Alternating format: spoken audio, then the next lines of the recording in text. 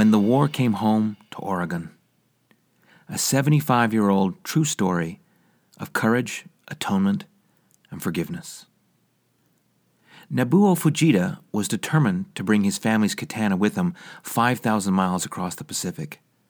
The samurai sword had been passed from one generation of his family to the next for over 400 years and accompanied Fujita on every important journey of his life. If samurai tradition was to be respected, he would eventually pass it down to his son. Fujita had a different plan, however. He had been invited by the Junior Chamber of Commerce, the JCs, to the 1962 Azalea Festival in their hometown of Brookings, Oregon. This was an annual Memorial Day event for the town on the southern coast just north of the California border. Nobuo Fujita eventually accepted the invitation and then whatever difficulties there would be transporting the katana. It was essential to his trip because he intended to present the sword to the people of Brookings as a gift of peace and friendship. If that plan didn't work out, however, he would need the katana for another, equally important purpose: to commit seppuku, the hideous ritual suicide reserved for samurai who had brought shame on themselves.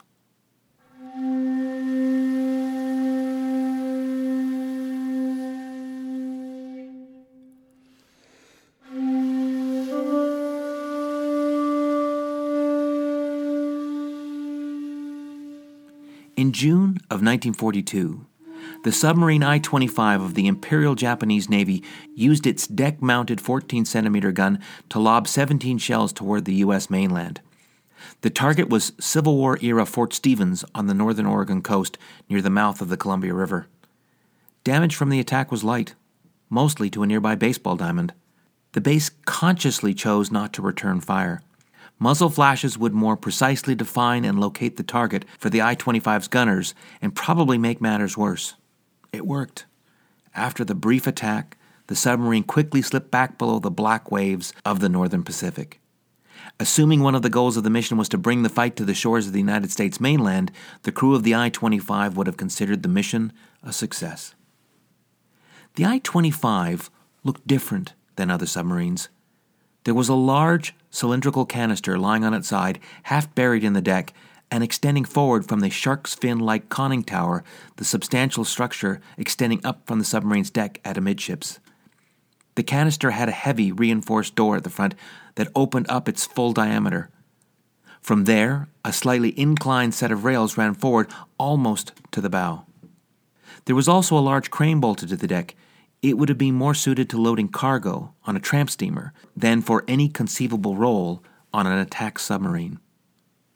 All this apparatus supported one specific capability of the I-25: to store an aircraft during both surface and submerged operations, catapult that aircraft into the air while loitering on the surface, and hoist that same aircraft back on board in the event it returned. Earlier in 1942, the I-25 had successfully launched reconnaissance flights over Australia, New Zealand, and the Aleutian Islands off Alaska. Despite the awkward, gadgety appearance, the ingenious submarine aircraft carrier actually worked.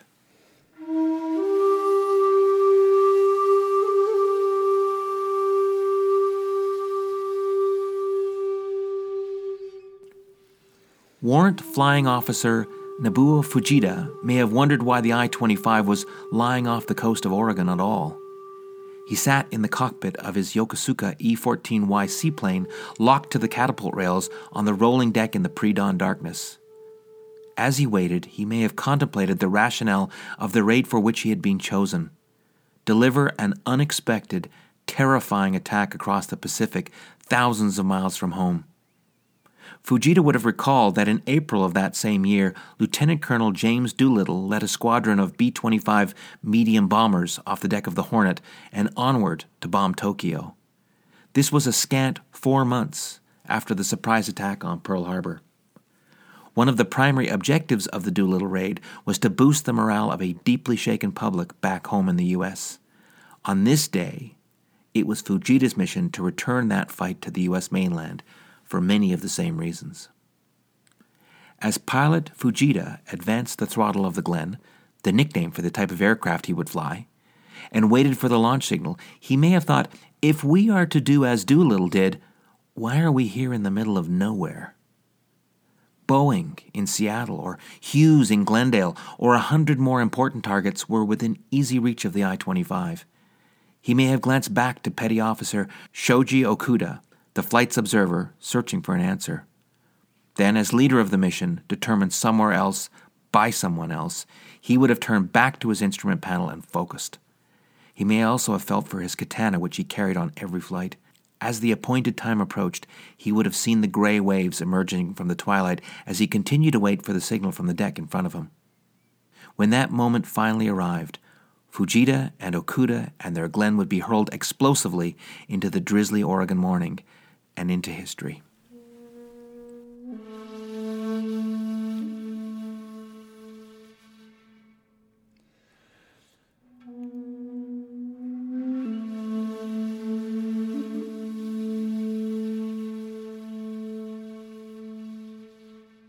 In 1962, John F. Kennedy was president, and Bill McChesney, the president of the Brookings Jaycees, was one of those born in this century and to whom the torch had been passed. It was an optimistic time. The 17 years elapsed since the end of World War II were almost enough time for thoughts of celebration of victory to evolve to reconciliation with former foes. Almost. McChesney and his fellow Jaycees boldly proposed the pilot of the only wartime bombing mission over the U.S. mainland be invited to that year's Azalea Festival in Brookings. It made perfect sense to McChesney, given that the missions had been conducted near Mount Emily in the nearby Siskiyou National Forest less than 20 years before. That the missions were largely ineffective must have made it easier. 2 bombs had been dropped in the first flight conducted on September 9th. There was an indication that 2 more had been dropped during a similar flight on September 29th, although no physical evidence had ever been found. Nobody had been killed or injured in what had become known as the Lookout air raids. Not everybody shared McChesney's optimistic view of the world. There were some in Brookings that believed it was neither the time nor McChesney's place to bring this man to the U.S. The Azalea Festival in Brookings occurs on Memorial Day, which is intended to honor U.S. military veterans. Many Brookings residents had been in the forces during the Second World War, and some served in the Pacific Theater. McChesney was pressured to rescind the invitation. A full-page article warning against the idea was run in the Brookings Harbor Pilot, the local newspaper. A petition was circulated that over 100 residents of the small town had signed. McChesney thought it was nothing more than a heated discussion he could withstand. That is, until he received a death threat in the middle of the night directed towards both him and his family. His well-intended gesture of goodwill and reconciliation now involved potentially putting his life, and more importantly, the life of his family, on the line.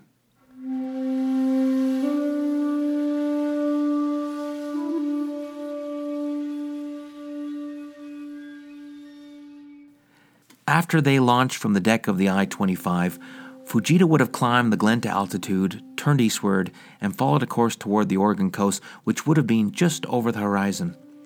Cruising at a little over 100 miles per hour, it would have taken no more than a few minutes before they would see and then quickly cross the coast. Oregon lies at roughly the same latitude as Hokkaido, Japan's northernmost major island. It's conceivable the waves breaking on the dusky green coast may have reminded them of the old-growth forest of Hokkaido's Shiratoko Peninsula. The sight might even have made them feel a little homesick. Someone walking on the beach just north of Brookings that early September morning would have found the sight of the bomb-laden glen difficult to comprehend as it appeared from over the horizon. Squinting westward would reveal nothing. There would have been no invasion force lying off the coast, no massive buildup of assets, no air raid siren, no warning whatsoever. There would be, however, the empty black dread of not knowing and no way to figure out what else might lie over the horizon and what else might be coming soon. The mind might easily have raced to the worst possible scenario. The invasion of the United States was underway, and life was about to change forever. Any relief that the aircraft's bombs were not destined for Brookings itself would have dissipated quickly as the plane continued inland and out of sight once again. From the coastline, Fujita would guide the Glenn toward Mount Emily in the Siskiyou Mountains. The 76-kilogram incendiary bombs it carried were specifically designed not to explode, but rather burn long and hot once they hit the ground. Fujita's mission was to drop these bombs in the forest to start and spread wildfires. These would consume precious resources and foster panic in a startled population on the U.S. mainland. After delivering the payload to the target, the Glenn would likely have circled for a few minutes to assess the damage, mostly using the columns of smoke curling upwards from the fires. As their limited fuel began to curtail their flight, they would once again turn westwards, first to the coast, and then into the open, featureless Pacific. Somewhere over the horizon, the I-25 lay waiting. They would find it, land on the rough sea close by, and get craned back on board. The aircraft would then be quickly disassembled, restowed in the deck hangar below the conning tower, and once everything was sealed, the I-25 would once again slip below the surface and disappear. The entire attack, from launch to recovery, would have lasted no more than a few hours. Other than the new small fires now smoldering in the damp Siskiyou forest, it was like the I-25, the Glenn, and its crew had never been there. The same columns of smoke observer Okuda would have seen from the air were also spotted by the fire watch Howard Gardner working his shift at the lookout tower near Mount Emily. After he reported the fire to his dispatch office, Gardner would hike to the location and begin to fight whatever remained of the blaze. He was soon joined by Keith Johnson of the Bear Wallow Fire Lookout and also by a suitably equipped firefighting crew the next day. Their combined efforts, aided by a not-so-unusual damp Oregon fall, quickly extinguished the fires and prevented any further damage.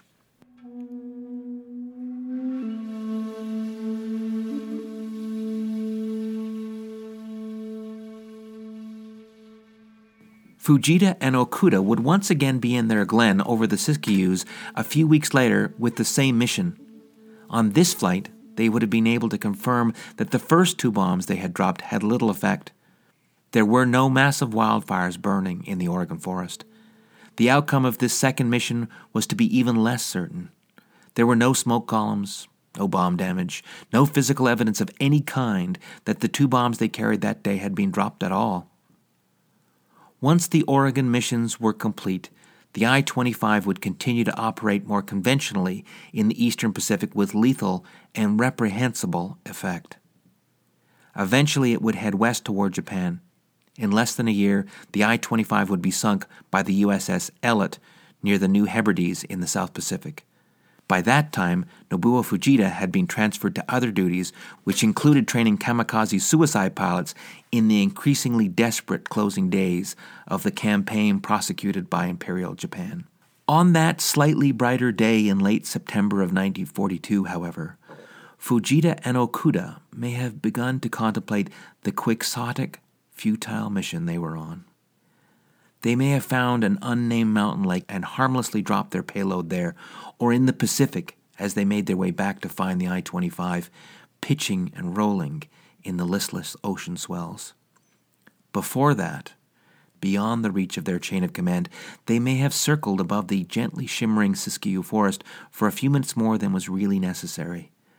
They may have turned and twisted in the air, and simply admired the luxuriously piled forest fabric draped into soft chines, cut with crystal river valleys and dotted with silver dollar lakes stretching to the horizon. Before finally turning west to begin trudging back across the Pacific, they may have realized the absurdity of trying to destroy, by deliberately setting on fire, a place that simply reminded them of home.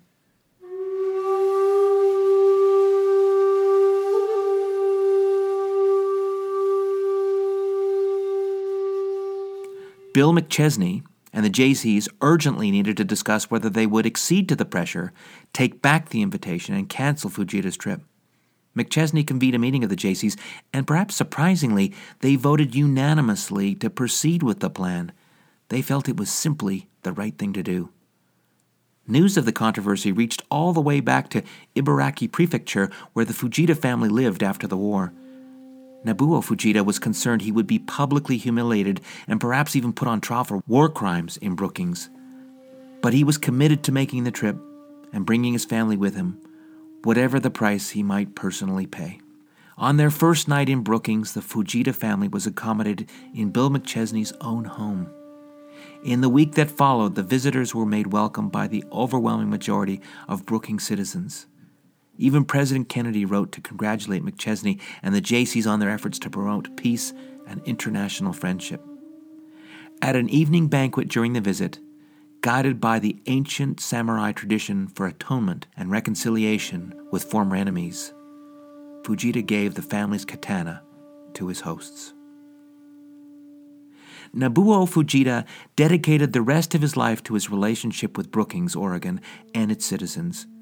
In 1985, he fulfilled a long-standing promise to bring exchange students from the Brookings High School for an educational visit to Japan.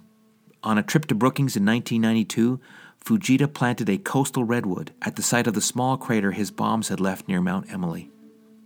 In 1995, he helped move the katana from its original location at Brookings City Hall to a new permanent display at the newly constructed public library in Brookings. A few days before his death in 1997, at the age of 85, Nobuo Fujita was made an honorary citizen of Brookings. A year later, his daughter, Yoriko Asakura, brought some of her father's ashes from Japan and buried them at the bomb site in the mountains. It seemed fitting that Nobuo Fujita's earthly remains would help nourish and regrow, for countless future generations, the Siskiyou forest he had come to love. In 2017, the Fujita family's katana is still on display in Brookings.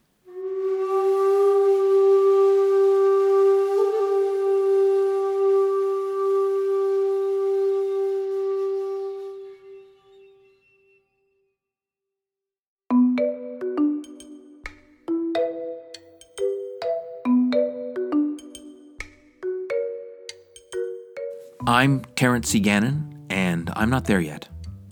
Thank you so much for listening. I want to take a brief moment to announce that the Not There Yet podcast is now a proud member of the Alberta Podcast Network, powered by ATB. This is a great new initiative dedicated to the support and development of high-quality, independent podcasts produced in our home of beautiful Alberta, Canada. It's well worth your time checking out the members' podcast, which can all be found in one place at albertapodcastnetwork.com. That's just the way it sounds, no spaces. In a moment, I will also talk about the vital role ATB plays in powering the Alberta Podcast Network. Not There Yet is a regular series of short essays podcasted from the second decade of the 21st century. They are all written and read by me, and the entire podcast is wholly owned by Interlog Inc. of Calgary, Canada. All rights are reserved. If you like what you've heard, please rate the show on iTunes. It really helps build the audience, which means I get to keep doing this. As I mentioned a moment ago, we're proud to be a member of the new Alberta Podcast Network. APN is powered by ATB, and let me take a moment to explain a little. ATB is a financial institution, sort of like a bank, but better in many ways, here in beautiful Alberta, Canada, where the Not There Yet podcast is based. ATB has stepped in to directly support the Alberta Podcast Network, which in turn directly supports this show. This means I can keep bringing you the Not There Yet essays on into the future. To find out why ATB is like a bank, but better, please check them out at atb.com/listen. They really deserve a moment of your time. I truly and humbly thank them for their support. Thank you again for listening, and we'll be back soon with another episode. Until then, remember it's the journey, not the destination. It really doesn't matter if you're not there yet.